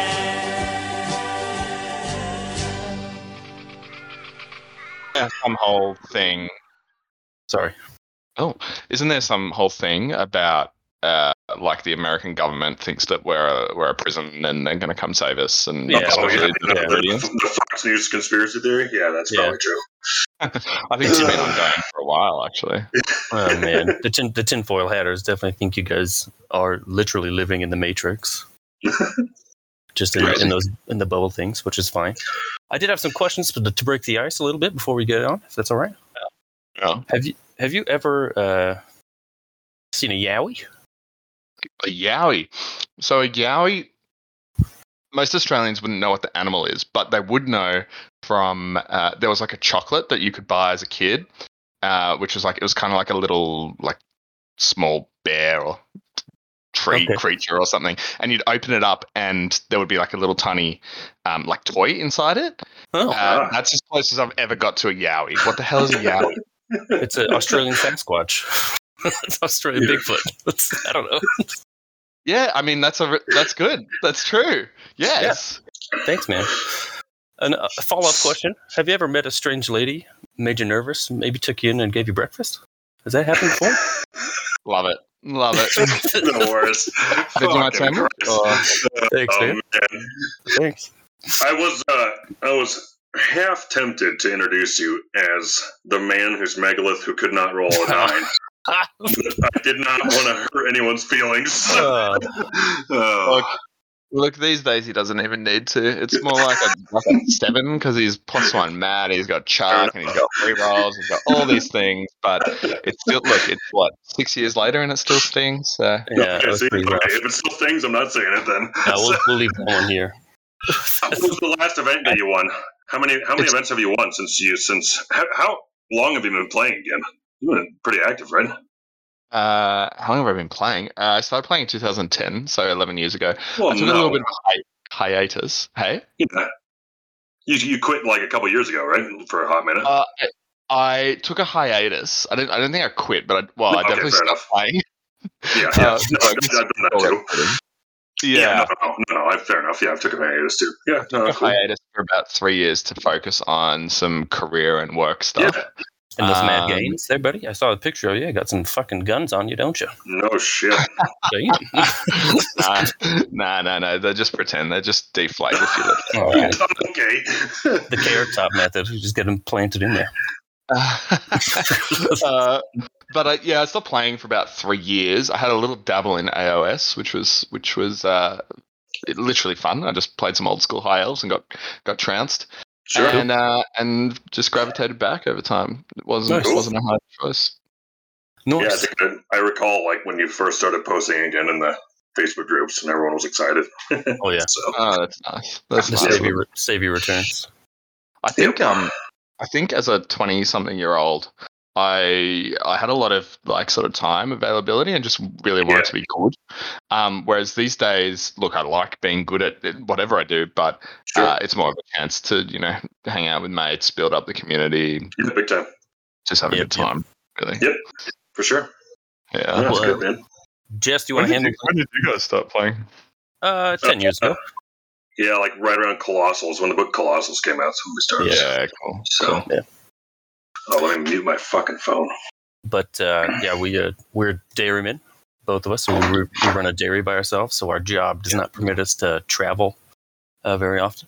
So we can't. Because you're constantly looking after, cattle covered in shit all the time. Yeah, that's why. But so the one big event we went to, I took third at, so that was pretty gratifying. Yeah, pretty good. Nice, man. What was that? That was the qualifier. It was a qualifier, wasn't it? Yeah, the Intermountain Cup. The Intermountain Cup 3 years ago, I think now. Yeah. Nice. Yeah, nice. Like I came back after a hiatus from the game and picked up Crucible Guard, painted it. I got the smoke trails in that night, the night before the event, painted them up, glued them all together, and then went and lost to Chandler from line of sight in the fucking semis. Sick burn, man. So when you say you can't travel, is that because like the farm just needs constant attention? Yeah. We're pretty much like for a while we were the only staff here, so we didn't have any other people help any employees pretty much. So yeah, right. Now we have some employees who probably could. You can get like a weekend or like one of your covers or Yep, for sure. Nice. Yeah, should we get? Hey, should we kick off? Jess, do you want to do the? You can intro, buddy. You got some sweet fire. Hang on 1 second. I just spilled coffee fucking everywhere. Oh shit. Okay. Oh no. Okay, I'll handle the intro, and then if you want to pop up with the questions or whatever, and we'll figure this. We'll figure this shit out. Whatever. Yeah. Fuck it. We're doing it live. He might have actually spilled coffee. I think he did. I don't think he did himself. Yeah, did. What do you think I meant by I spilled coffee? I don't know. Your dog pissed on your war machine bag once. I don't know. It could have been anything. Oh, I could injure you that way. The man whose dog peed on his war machine bag. Did that happen? You don't remember that? No. Yeah, I do. Oh shit! It's fresh in my brain. I just listened to that episode. No, nice.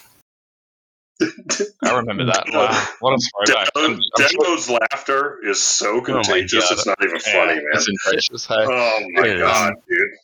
It's God, you'd remember Oz Machine better than I do, but God, so many good memories, so many good throwbacks.